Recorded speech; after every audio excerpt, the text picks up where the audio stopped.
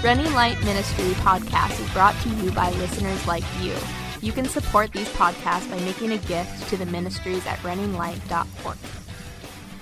Hey everybody, welcome to the Running Light podcast, what we call the Better Pleasure podcast. I am your host, Bo Willett, and I'm here with my co-host, Peter Martin. Yes. And we have been on a roll when it comes to the names of our podcasts lately. So the last one was Epic, the Phallic or Death. And that was episode number 127 of these podcasts, if you can believe it. So this is going to be 128, and we are going to do it on virtual molestation. And we are going to take it from an article, real article, about Meta, which it sounds like a Babylon Bee article. Yeah, but it is not. It is very the real deal. And as most of you guys all know, Facebook is now Meta. That's right. And so they are moving into a vastly amazing digital world. Yeah. And where you can have your own avatar and you can kind of hang out with other people and do different things and stuff like that. And so it's really cool because we can really now almost be like we are in a matrix, and where we can just kind of maybe sit in a big sack of water and just get a big old thing stuck in our neck. That's what we would want. It is funny, like with all this stuff coming out. I watched The Matrix when I was a kid for the first time. I think it came out when I was like 9, and I watched it just a couple years after that. And I didn't really get the nuances of it, but there's a character in The Matrix named Cypher who ends up turning on his cohorts, and so they're all trying to free people from the Matrix and shut it down, and he ends up turning on them in an attempt to get put back into the Matrix. So he has been freed and he wants to go back. And he makes the argument that the Matrix is more real than the real world because of how real it makes itself out to be. And he chooses that over the real world. And it's really interesting because when you watch The Matrix, the real world is in total disrepair. It's like everything is terrible. Like they have no sunlight. It's just been ravaged by wars with the machines and all that. And I think it was meant to be, now watching it again as an adult, I feel like it was meant to be an allegory of where people become so addicted to the virtual world that they stop maintaining the real one, that they would choose the virtual over the real because of how easy it is and because of how moldable it is to what we want it to be. Yeah. So with that said, as a nice little intro, let's roll into the article and then we'll start talking about some stuff. We hope to really emphasize to the parents out there, if there is any parents that listen to such a crazy podcast as this one, but we would love for parents to be able to understand a little bit more about what their students are growing up in and around, and maybe how their students differ in their view of reality. And human interaction, I think that a lot of older people don't understand this, but the predominant form of interaction that most student age people are going to have is going to be online. It's not going to be face to face. Yeah. That's just not how the majority of their interactions are going to happen. They go to school, they hang out with their friends a little bit, but the majority of what they're doing is going to be in an online space. Even when they're at school, they're on Instagram, they're on TikTok, they're on Facebook, they're on, all these different social media platforms interacting with people. And they're spending very little of their time interacting with people face to face, like actual interaction. So, interesting. So what happens in Meta? So Meta's not out yet as of the recording of this podcast. It's not out yet, but they have a beta out. And what Meta is it's actually a totally immersive thing. So you have a virtual reality headset that you wear, and you go into the metaverse, and you can talk to your friends. You can go hang out with your friends and communicate with them and things like that. That's what Bo meant when he said it's like the Matrix, where it's like, what if I didn't have to leave my house in order to hang out with my friends? We could all just kind of plug in and then hang out in some sort of a neutral space. Now, in the metaverse, they have this beta model out, meaning it's a testing model where people can go and see how it works and functions and work out all the bugs before it goes out to the public. And one of the metaverse users claims that she was sexually groped and harassed in the metaverse. And this is how she takes it. This is her response. Again, this is not a joke. This is very real. This is what she said about her experience. Sexual harassment is no joke on the regular internet. But being in VR or virtual reality adds another layer that makes the event more intense, she wrote. Not only was I groped last night, but there were other people there who supported this behavior, which made me feel isolated in the plaza. Now, later on, someone commenting on this event, and again, listen very closely to what they say because it's fascinating. Okay, so this is someone, I think this is like an actual psychologist, but they say this. At the end of the day, the nature of virtual reality spaces is such that it is designed to trick the user into thinking that they are physically in a certain space, that every bodily action is occurring in a 3D environment. She says to MIT Technology Review, it's part of the reason why emotional reactions can be stronger in that space and why VR triggers the same internal nervous system and psychological responses. So her argument is that actually being raped or groped or molested virtually could be worse than having that happen to you physically, which is radical, right? That's a very radical statement to be making. And again, this is not satire, right? It sounds like it's a joke, like they're making a joke. This is not satire. This is meant to be taken very seriously. Now, is it the person who felt like they were being groped? Did she think it was worse, or did the commentator on what happened to her? This is the commentator. This is not her. Okay. So she's describing it as just being bad. I mean, she describes it as being groped. She says, Right. not only was I groped last night, you Yeah. know, so she's making it seem like it's on par Yeah. with it. Yeah. Right. And then the commentator comes in and says, yo. Yeah, there's this. This is so hard not to laugh because it's so ridiculous. But here's another account of virtual molestation recorded for us in this article. And again, it's meant to be taken seriously, but I just can't take it seriously. This is someone talking about playing a game where they're fighting zombies and demons. So obviously this is a hugely traumatic event.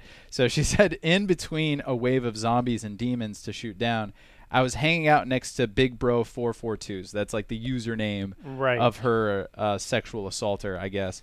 Waiting for our next attack. Suddenly, Big Bro 442's disembodied helmet faced me dead on. His floating hand approached my body, and he started to virtually rub my chest, she recounts. Stop, I cried. This goaded him on, and even when I turned away from him, he chased me around, making grabbing and pinching motions near my groin and chest. Emboldened, he even shoved his hand towards my virtual crotch and began rubbing at it. There I was being virtually groped in a snowy fortress with my brother-in-law and husband watching. So, like if you read that, the way she's recounting it, it sounds like someone recounting an actual event. Like this really happened. Like I was really groped or really molested in this way, and it's seen as like a very traumatic event. So I guess one of the things that we could talk about is, first of all, why would somebody look at the virtual world as being more real than this one? Why would they want to do that? Yeah, and it comes kind of piggybacks on another question too of like, well, how do we define reality? Like, what is real? That's been a big question throughout the ages. Right. And so how would you answer that? Yeah. So, obviously that's the big question asked in the Matrix, right? Yeah. What is real? How do you define real? If you're talking about what you can see, taste, and touch, Right. then all you're talking about is electrical impulses interpreted by your brain. So, in other words, what the Matrix is saying is that, like, if I only define real by what I perceive to be real, then it's a subjective experience, right? And so it is possible for someone to craft a reality that, if I'm interpreting it as a real, it makes it real. Even to the point of dreams, right? If a dream feels real enough, did it really happen? Like, is it a real event in my life? Can I be traumatized by a nightmare if it was vivid enough? Yeah, and you almost run into a problem of if going this kind of subjective way is if someone says, hey, well, in my mind, like, for instance, like a mental illness would be considered, like, you couldn't really say someone's mentally ill. Right, because it's real for them. It's real for them. That's right. So as a Christian, as a believer, what we believe is that there is an objective reality. Yeah. Right? There is an objective reality created by God. Right, it's defined by God. It's defined by God. And that reality is what is real. So no matter what I'm interpreting as real, right? Like you said, if I have some sort of a mental illness, or let's say I take LSD or some sort of hallucinogenic, the things that I'm seeing and the things that I'm experiencing in that altered state of mind, they seem very real to me, but they're not. It's not real. And if I'm playing a video game or something like that, again, these things feel real to me, but they're not. And everyone could probably have an experience when they were a kid and they were watching a movie, and you get taken in by it. You get taken in by the narrative. Maybe you're watching like a movie that got a little scary, or the kid is emotionally distraught over something that happens within the movie, and they're just crying uncontrollably. Usually what the parent tries to do to assuage their child is to say, like, it's not real. It's make-believe. It's not real. It's okay. It seems real, but it's not. And that's how we would coax people out of it. Now we live in a society where truth and reality are very much subjective. It's kind of whatever you want. Yeah. So in a normal circumstance, someone would talk to this person and be like, okay, granted, maybe it felt real, but it wasn't. It wasn't real. This didn't actually happen. Just like when the zombie eats you, it's not real. You don't really die. Right. Like your brain doesn't actually make it real. Even though you're on acid and you think you lost an arm or two. And demons are coming at you and the floor is lava. And me and my wife have been on acid before. And, one of our first dates, and it's going to be good that I tell this story. You'll see why. But, it really is true. Like in my mind, and in her mind, there was a reality that we were thinking was true. Right. And it had to do with a bloody nose at the time, and we literally were putting cloth on the nose and of her and thinking her nose was bleeding, and we saw it, and we felt it, and it just seemed so real. Right. But at 2 a.m, we looked at her face again, and there was no blood. Right. We looked at the cloth, there was no blood. and then it hit our brains that, oh my gosh. That wasn't real. That wasn't real. Now, we used to call that tripping back in the day. Like, it wasn't that long ago we used to say, man, that was a trip. Yeah. Like, And it's funny how, because subjective philosophy has become dominant over the past 70 years in the country, in the university, right, that you have generation upon generation that has been taught subjectivity through different philosophical worldviews, that it's become a constant in things that are watched as kids get older, things that they view on internet, like what I like to call is like internet philosophy, right? Like YouTube, where they're getting a philosophy but they don't know it, right?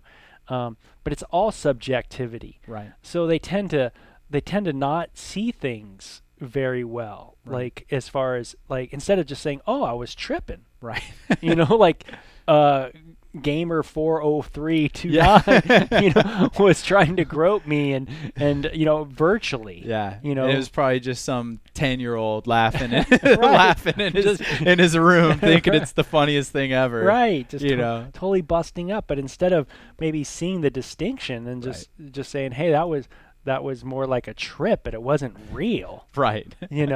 Right. It's like there's no one in the room where I'm at right now. And that's an interesting shift even in psychology. So part of what psychology was designed to do originally was to try to help people be grounded in reality. So in other words, they were helping people, let's say, that had traumas in their past. And because they have traumas in their past, they're constantly stuck in the past. They can't get over the past. They're Yeah. always reliving it. They're always bringing their past baggage into their current relationships. And so the counselor's trying to help them work through that stuff so that they could be present, so they could stop living in the past. Or if someone had a mental disorder, once again, it's trying to help them organize their thoughts and process things properly and to distrust some of the ways that their brain is functioning. Now it's gone into validation therapy, right? So it's just like I'm not here to correct your view. I'm here to validate your view and hope that that's enough to help you cope with your reality. So instead of me saying like, hey, that's wrong, like like looking at you and Sylvia and your reaction and being like, yeah, you guys were tripping, instead saying like, wow, well, how did that make you feel, Bo? Like, seeing your wife bleed like that, like, wow, you're really brave to like, I'm like validating your false experience, know, and that's how I'm trying to help you, as opposed to saying like, no, it didn't really happen. Like you guys were on a pretty massive trip and you need to come back to reality. And this is also, by the way, one of the reasons why anxiety is so high in our culture. Anxiety is usually detailed by people who cannot be present. So you're either always focusing on worries of the past or you're focusing on worries of the future, but you're not connecting with your present moment. You're not able to be present in your mindset, and therefore you're disconnected from reality. And for someone like me, I actually have the opposite problem, where I'm so present that I tend not to worry enough about the future. I tend to be a little incautious, as you know, as my boss, and not plan things out very well. And I also tend to not be able to connect very well with memories. So I'm ultra present, and that means that I don't really get stressed out. Like I very rarely feel the emotion of anxiety, which is nice, but there's also some setbacks. But if you hang out with someone who has anxiety problems, you realize that they're almost never present. They're almost never able to connect with the now. They're always in the past. They're always in the future. They're never really present in the moment. And what social media and what this virtual world has done is it's allowed people to never really be present in the now. They're never really right now. They're on their phones, they're talking to this person over here, that person over there, they're Googling this on this end, they're watching this YouTube, they're listening to this podcast, but they're never just present with what's happening right now. They're never able to just connect with their present moment. And that inability to be able to connect with the reality of their world or the present moment of their life has made them completely disconnected, and therefore there's no anchor to help them when they become anxious, right? I hope that helps people a little bit when you're understanding this present state of like, again, why can't people be happy with reality? Why isn't reality enough? Why do they have to go outside of themselves? And why is it so hard to connect with your children sometimes? Why is it so hard to see them be present, for them to just put their phone down and just have a conversation with you, Yeah. Yeah. It makes me think that, first of all, reality is not all that it's cracked up to be. Right. And, maybe that biblical truth of thorns and thistles, a world of fallen world, is ever present, and the burden of it is ever present as well. And maybe the youth today really are drug addicts, and they're not much different than the Generation X culture, right? Where we took drugs to escape from a world that was filled with decay and distrust and coercion, and we did not like it. That's what we knew as kids. You don't like it. You see a lot of failure in life and in general just around, and you want to escape. And it seems like many people today have found in a sense something Huey Lewis in the news saying so many years ago, and I wasn't a great fan of theirs, but they sang a quite a popular song called "I Want a New Drug," Right. and even they, understood that if there was only something that people could escape to, Right. that would keep them somewhat safe and acceptable in the society, Right. it would be best. And certainly people have found that in the gaming culture Right. and this virtual world, of role-playing games. And it's kind of crazy because, as you know, I just finished Brave New World. Yeah. And it's such a good book. Yeah, Anyone listening, please read it. Please, read it. please. If you haven't read it before, put that on the top of your priority list. It's so good. It's amazing how many young progressives call themselves progressives. These people that are really they really are the light-skinned hegemony, Right. and but they think they're like not. They think they're the rebellion. They're the progressive, rebellious people. At least Gen X really was rebelling. Yes, totally. At least we took drugs. At least man. you did something against the At least we took established drugs order. and had sex and did stuff. These people don't do nothing. There really was the man. There really was a rebellion. I know. We at least had punk music. Yeah. And, these people still listen to. These people today. You're like, what kind of music you listening to? And at least the punk music really was hated by the authorities. That's right. Like, That's right. We, back in Generation X growing up days, people did lawsuits against our music. now the bands are just promoting whatever talking point of the top politicians. That's right. I know, it's so sad. It's like Facebook has its own music genre, like people. It's just a trip. Like all the musicians are just echoing everything that the established order is saying. Yeah. So now, so what was funny. I going to say? I was going to say, But, if you talk to one of these these progressive, these so-called progressives. yeah, and you talk to them about. I was going to say, if you talk to them about, and I forgot exactly what I was going to say, but I was going to say, if you asked them a question about this, I'm trying to think what it exactly was now. We're talking about Brave New World. Yeah. I was saying, if you go up to them and ask them about Brave New World, it's amazing how many of them go, I never even heard of it. Right. And I'm like, wait, time out. Time out. Like, you're progressive. Exactly. Like, and you've never read Brave New World, and you're like 25 years old. And it's funny, there is a quote real quick by the main kind of a villain. I guess he's like the main antagonist of the story, Mustafa Mond, who runs the Brave New World. He's the controller of Europe.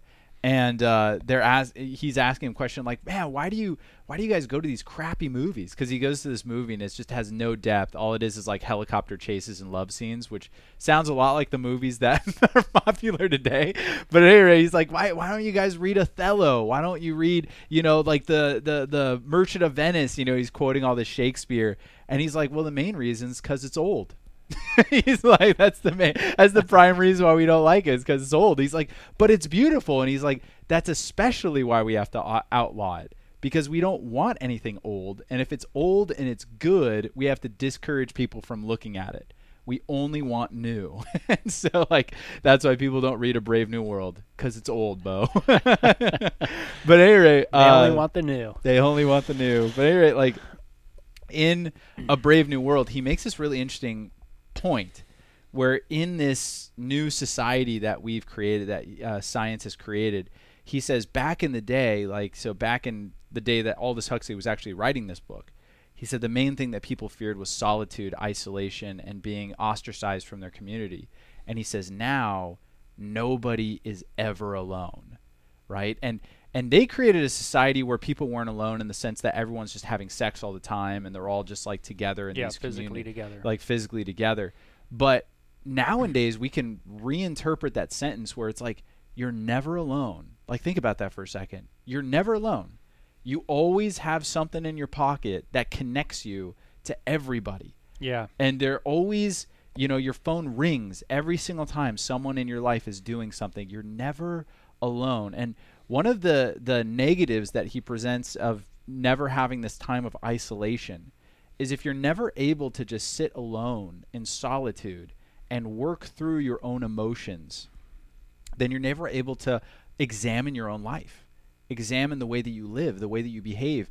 And John the Savage is pressing Mustafa Mann on this. He's like, well, if you're never alone, then how can you cultivate courage? How do you cultivate virtue and self-control? And Mustafa Mann laughs and he says, we don't need those things anymore. Right. He's like, what use do you have of courage when life is so easy? And he's like, and whenever you need to do something courageous, like telling the truth or being honest with a friend or forgiving, you just pop a Soma tablet, which is like their drug, and you can have all the courage you want, you know? Yeah. And why do you need to have self-control? Now you can have whatever you want. And it's almost like Soma is the internet. You know, like if you want to have relationships, you could have relationships with whoever you want. If you want to have something sexual happen, you could have virtual sexual encounters with whoever you want. You can go to webcam models. You can communicate with them. You can give them money. Yeah, you don't even need real webcam models. Right. I mean, right now, I think one of the big things in pornography is swapping the not only body parts, but the face of the people that you're watching. Right. And it's kind of it's a virtual world, right, where you get to create the perfect person. Yeah, and you could swap them out and you know, like, oh, you know, I want this person's face on it. I want that person's face, or I want this body part or that kind of thing. Right. Yeah, and you're right. I mean, there is all that taking place. And now people are going to go, "Oh, man, yeah, this world's crazy." But I want people to think about something too, and that is, haven't we created this? Right. Like, this didn't come out of thin air. Right. This didn't come out of thin air. This is something. This wasn't done to us. It's not like the Matrix, where the machines took over. The machines took over the world. We made it. Right. Human beings and bought it. Have done it. That's right. And it's interesting because it definitely is a reaction in a couple ways. First of all, let me try to clear my mind here, but when a society does not know how to deal with sexual relationships in the real world, right, quote unquote, right, in the quote unquote real world, real people touching real flesh and bodies, then there and you have technology, the asterisk technology that creates virtual reality, then obviously there's in a sense a second opportunity. Right. You know, now put it this way. Virtual reality, would you rather have people have sex with one another in the real world? People didn't like that too much in the 60s. Right. You know, meaning you didn't like it when people just hitchhiked around the country. And if you're too old or too young to understand what was going on, you had people literally hitchhiking across the country, 15-year-old girls that literally would hop into a van, have sex with dudes, and not think anything of it. Right. And, I mean, it was super common for people to go to a club and then go and have crazy sex all night. And now this wasn't happening everywhere in the country, but certainly it was happening in a pretty massive way comparative to what was happening in the 50s. Where it wouldn't be hard to find an environment like that. That's right. And so, I always like to ask the question, like, do you like that? Was that better? Was that good? Right. People go, no, that's horrible. That's horrible. And think of all of the criticism of the sexual revolution that has gone on. All the books that have been written, all the attacks, whether it's, feminism attacks on sex and different other religious people's attack on sex. And I mean, there's been a lot of attack on sex in general, whether within the church, without the church, there's enough of it to go around. Well, would you rather people have sex with whom they want virtually? Right. Is that a better world? No risk of STDs, unplanned pregnancy. Nothing. Right. Nothing like that at all. Right. I think this is a great quote. It's like in democracy and capitalism, you get what you want. good and hard. I was like, Yeah, and in the massive amounts. In massive amounts, man. Yeah. You're going to get it, Yeah. and it is what you want. And what I find is like what's going to happen in virtual reality when it comes to sexual behavior is just going to be what happens in real life. Right. It will be a mimicking of it. Right. But because there is people that realize it's not real, Right. people will feel a freedom, Mm-hmm. to go, do whatever, to even go more, Right. to grope, Right. which that person would never grope someone real life, in real yeah. life, Right. but now that it's virtual, Right. they go, oh yeah, this is cool. And that was kind of the fear that a lot of people had when pornography first started to take off, where they're like, well, if people are doing it in this world, they will do it in the real world. And maybe there was an argument for that a long time ago. If they were doing it, say, be more clear. Right. So if I'm viewing pornography where people are being, sex trafficked or abused, it's like, well, if you're watching it, then you're going to do it. Right. And You're that automatically may gonna have been kind of an argument 20, 30 years ago. Now it's been basically disproven that that's not how people work. But nowadays, I don't think it's an argument at all, where it's like, no, what's happening is they're doing it there so that they can live in society, right? So in other words, they are expressing that kind of dark part of their personality in the virtual world so that they can live in the real world without repercussions. Yeah. And, again, Brave New World, there's this great moment where Mustafa Moni's talking to the Savage, and the Savage is like, well, what about aggression and anger and violence? And he's like looking at it as like, kind of like a good thing of showing your ability to be brave and all that stuff.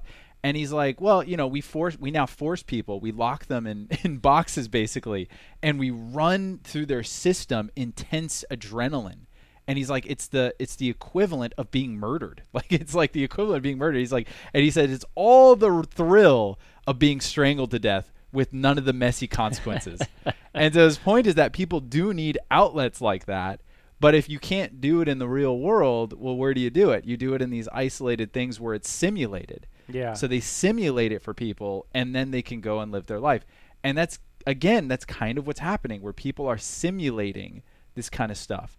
Yeah, it kind of helps. We all do things to deal with cognitive dissonance in our life, and that's true. Right. Many people don't want to look at their lives very clearly, and so because the cognitive dissonance is so great, they become very unbalanced. Right. And definitely stressed out and have some real negative behavioral issues.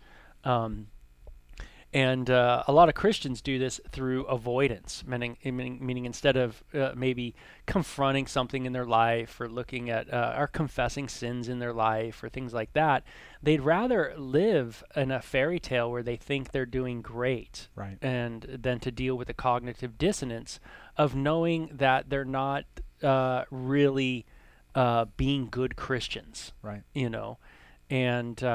And to be a good Christian, if you have to be like Jesus, that would be your comparison, to be like Christ. And there's a cognitive dissonance there, Right. for every Christian.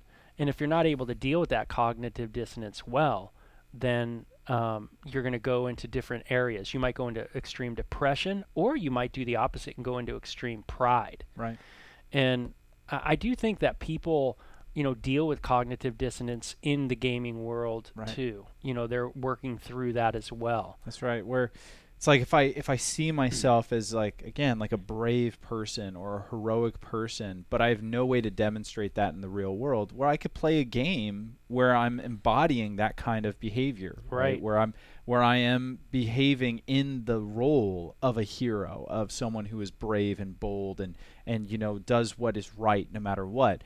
It's not real, but it's real enough to make me feel that same catharsis, to make me feel like a good person. Right. And so it's weird where the internet, because some people might be listening to this and say like, well, I see both.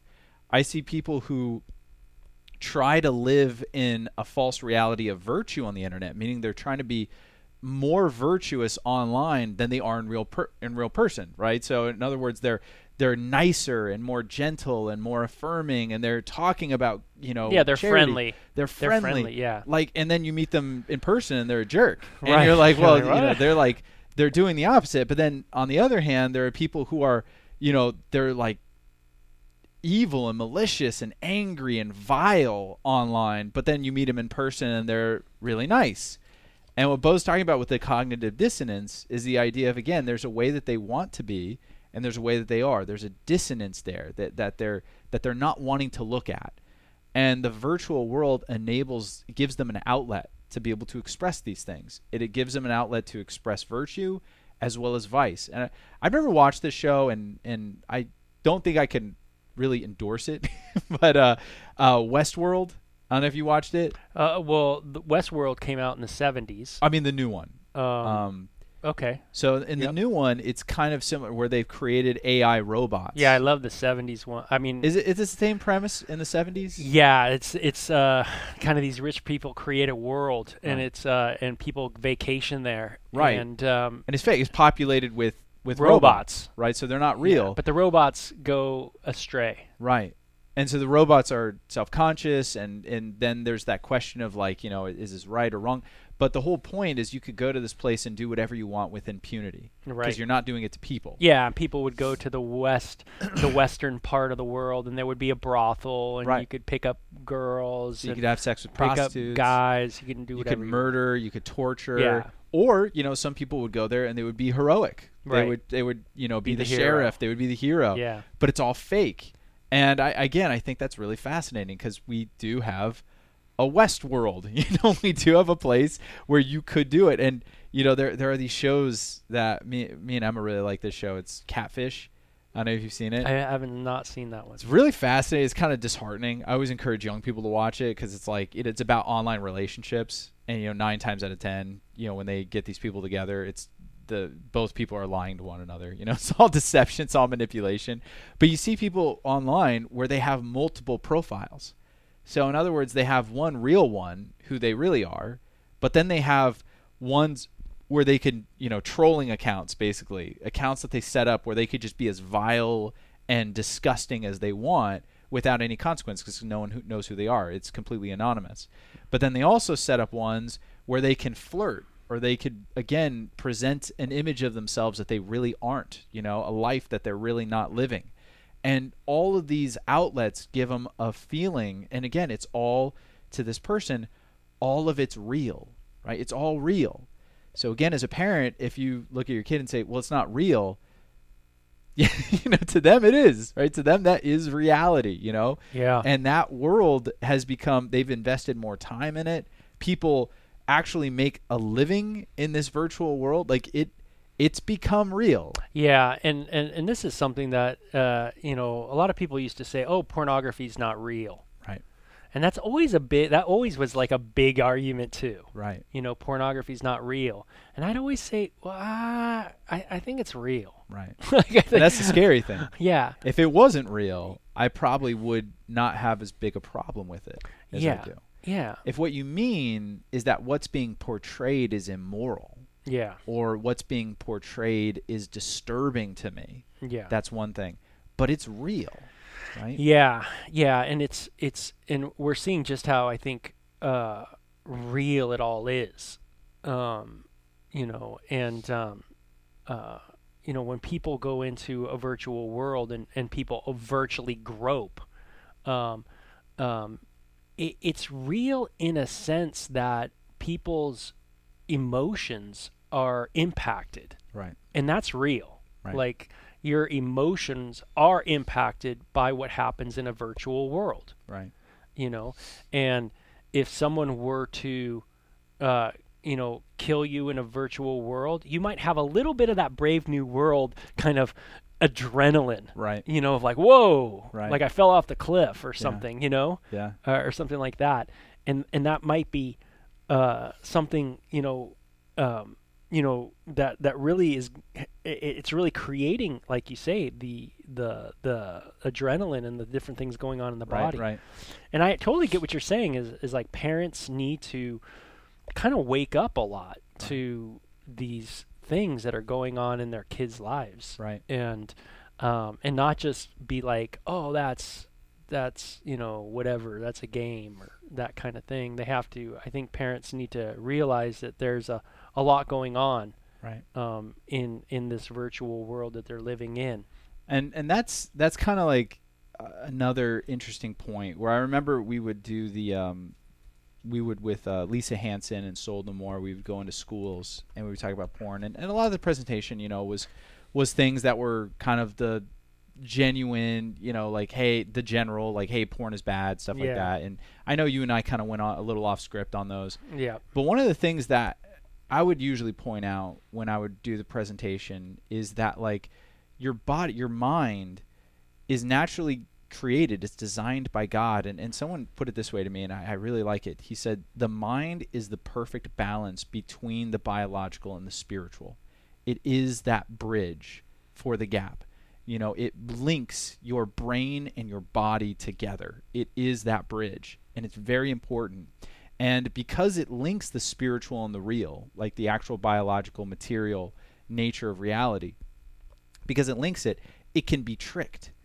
And because it's so powerful, if it's tricked, it can manifest real consequences into you, right? And that's one of the things of the Matrix, where they would get killed in the Matrix and they would get hurt in the Matrix and they would wake up in pain. Right. Because their mind actually would trick their body into thinking that they were in pain, just like this person really felt violated. She really felt like her body was violated, even though that didn't happen. Her body wasn't touched. Right. But she felt like it was. And when you watch pornography, just like when you have sex, God has designed our minds in really incredible and amazing ways. Mm-hmm. And one of the ways that he created us, and this is true, when you have an orgasm, whatever is causing it, right, whatever is causing that elation, that desire, that passion, God has designed us that when it happens, it actually creates chemicals of bonding between you and that thing. So if you're having sex with your spouse, for instance, and again, anyone who's been married for a while will tell you this, that when you have intimacy with your spouse, especially if it's a fun time, like if your sex life sucks, it's not true. But if you have a fun sex life, that is a time of bonding. That's why we call it intimacy. It's not just like we're already close and that's why we have sex, but it's kind of circular, where it's like when we have sex, we actually feel closer, right? It actually does something to you biologically. It's really cool. Yeah, it's like sometimes it's just like the idea of like, I love how you said that, because sometimes you can kiss someone, and just through kissing them, then you become sexual. Right. Then you desire even. Then that's what gets the body kind of engaged. That's right. So then the body's sending signals of like, oh, it's like go time, Yeah. And what pornography does is it tricks the mind into thinking that something real is happening. So again, in that person's body, like biologically, chemically, it's real for them. They are experiencing something sexual with this other person. And the problem is that all these chemicals are being dumped and precluding them from moving into a form of intimacy with someone that they don't have a real life connection with. And again, this goes back to A Brave New World, where he talks about how they discourage people in this utopia, quote unquote, that they created from ever forming connections or bonds, because he says passion creates decision making of free will and autonomy, and we can't have that to have a perfect world. Yeah. So in other words, if you're doing this enough, it's not that I'm falling in love with my computer, but it's actually discouraging me from having real life connections, period. Meaning if that becomes my reality, right? If it becomes my reality, then it will. And here's the difference. What fiction does, and there's a really important role that fiction has in a person's life, and this is for the Christian and the non-Christian, is what fiction does is it gives the mind a framework to understand its own inner workings. So, in other words, we have inner workings that are going on. Our emotions are very complex and they're difficult to understand.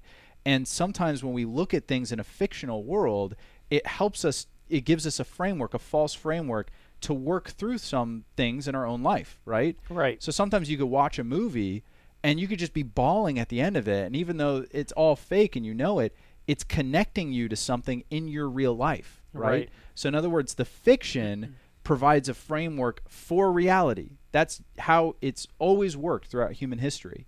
But now you have to understand it's being flipped, where the reality is now a framework for the fiction, where the fiction's becoming the more real world. So it's possible, and you and I have talked about this before, where you have struggled with viewing pornography because, again, the fiction is something that's framing your real world. So you have a real intimacy with your spouse, and now when you're watching porn, you're not being connected to that person. Mm-hmm. You're actually connecting with your spouse through that fictional world. It doesn't make it right, but it does make it so that you would never watch porn and be like, I have no more connection to my wife. I wish she looked like that. I wish your reality is already fit. It's already set. The ground is already laid. Yeah. That is not changing your reality. It's just helping you experience your reality actually a little bit more, just in an inappropriate way. Now what's happening, though, is if my reality is not very firm and I'm engaging with the fiction does become more real than my reality, and I get lost in it. And I think this happens to everybody. Right. I mean, even to those that take away the pornography side of it, I think this happens to a lot of people where the fiction takes over the reality. Right. Like in our minds. Right. Like, where people live, like, say, in a nice area, and they live with, wealthy people. Right. And there's a fiction that takes precedent now over the reality. Right. A way that we want the world to be. Yeah, the way we see the world, the way that we perceive everything, the way we perceive ourselves. And that fiction is really becomes dominant because that's the only way we can deal with the cognitive dissonance of our failure. Right. And that might be a bleak outlook, because what I'm saying is that you might think you got it together, right? But the only reason you think you got it together is because you've developed over time a fictional world that's based on reality. Like, it's based in a reality, but now the fiction, your mind has created a fictional world, right?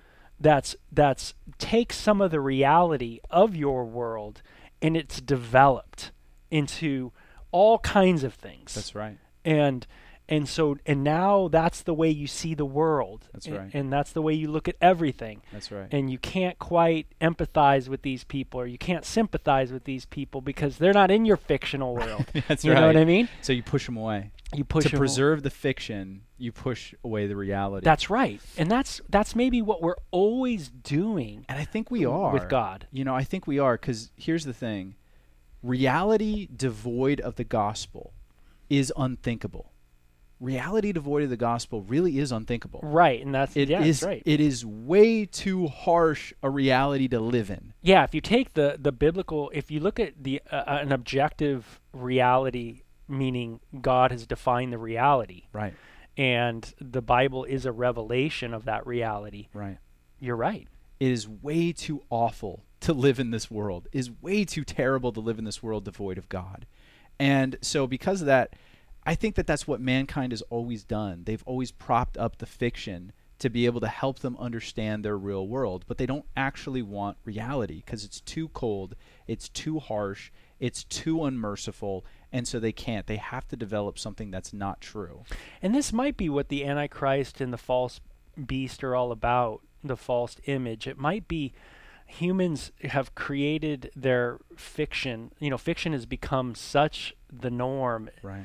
That it is now, in a sense, their ultimate reality. That's right. That's right. And it's easy to deceive someone who's already deceiving themselves. Yes, right. That's right. And so, but we all do that. Right. And we all create our own matrix. That's right. In many ways. And that's why Jesus, one of his maybe statements in always. is, yeah, in always, you're right. Yeah. And that's why Jesus' statement in John 8 is so powerful, and I don't think people look at it, because all they look at is the truth will set you free part. They're like, oh man, I'm free. Wait, look at what he's saying, right? He's looking at these Pharisees and he's like, you're in a fictional world. It's like, you think you're free? You think you're free? You think that you're liberal? You think you do what you want and that you're honoring to God and that he's pleased with you and you're children of Abraham? You think that? Say, dude, if you sin, you're a slave to sin. He's like, you're in bondage, and you don't even see it. You're blind to your chains. He says, if you knew the truth would set you free. And this is what's so incredible what Jesus is saying, because the truth he's presenting them with seems really harsh. He's like, what's the reality he's trying to get them to see? You're in bondage. You're broken. You're evil. You're sons of the devil. That's what he's trying to get them to see. Yeah, there's literally no hope. There's no hope, right? That's the reality he's getting them to see. But he's like, but the truth will set you free. Why? Because only when you accept the reality of how dark and evil you really are, and how fallen and irredeemable the world really is, can you accept the reality of a Savior. That's the only way. And once you accept the first part, which is bleak and terrible, the second part becomes incredibly beautiful, because the Savior is real. He is true. And in our modern day world, when people say like, well, Jesus, he's true for me. He's real for me. A Messiah that's only real for you and not real indeed, like absolutely real, is not a Messiah that can save you, right? Yeah. And when you accept all of Jesus, and that's what we see happening throughout the Gospels and throughout the Bible, by the way, people are just bucking. Even people who know God are constantly bucking against the reality he's trying to show them. Yeah. He's always trying to push them and be like, you are far more wicked than you'd ever think you could be. Believe me, you are. But on the other side of the coin, you are also far more loved than you could ever hope. And that's why that really famous Pascal quote, how's it go? Where he's like, Jesus is a God that you can approach without shame and without arrogance, right? Something like that. Yeah, I'm trying. I don't remember that one. Yeah, it's something to that effect. It's Jesus is the only God that you could approach without shame and also without arrogance. Because in his presence, your arrogance is destroyed when you see how holy he is and how unholy you are. But also, all your shame is destroyed when you see how loved you are and how accepted you are. So he does both simultaneously. So, like, if we want people, and this is the hard thing, you might want your kids to get out of this fake world, this fiction. But first of all, question yourself, do I live in a fiction? Have I established a fiction in my life? Am I secretly living out various sinful behaviors in a way that no one can see? And I'm living out my fiction, and I'm not willing to see who I really am and who I'm becoming. And I'm not ready to deal with my issues. Yeah, and even on a more subtle idea is that, are you willing to understand total depravity? Right. And that whether you're cognitive of the fiction in your life, you've made it one up. That's right. And are you willing even to think that? Right. That there is a fictional world that you've created even in your mind. Because some people I could see would say, well, no, dude. Like, I haven't created a fictional life. Like, right. And again, we hold fast to this idea that we do got it together. Right. When the Bible tells us that no, there's no one good, no, not one. Right. Each have gone our own way. Right. And that God's revelation is just that. It is a revelation of reality. Right. And if it's a revelation of reality, then obviously there's something that's not a reality that needs to be corrected. That's right. And that's what everything is about, biblically speaking. It's always corrective of the non-reality that we're looking at. And how much reality do I think I really have together? How much do I really think I know? Why do you read news? Why do you read articles? Right. It's to try to gain an understanding of what is real. Right. That's what you're trying to do. Right. Right? Well, what percentage do you really think you have of what is real that could be known of what is real? Right. So let's face it. I could sit here and go, you know what? I've talked to Peter about Afghanistan, and I've heard him talk about it himself.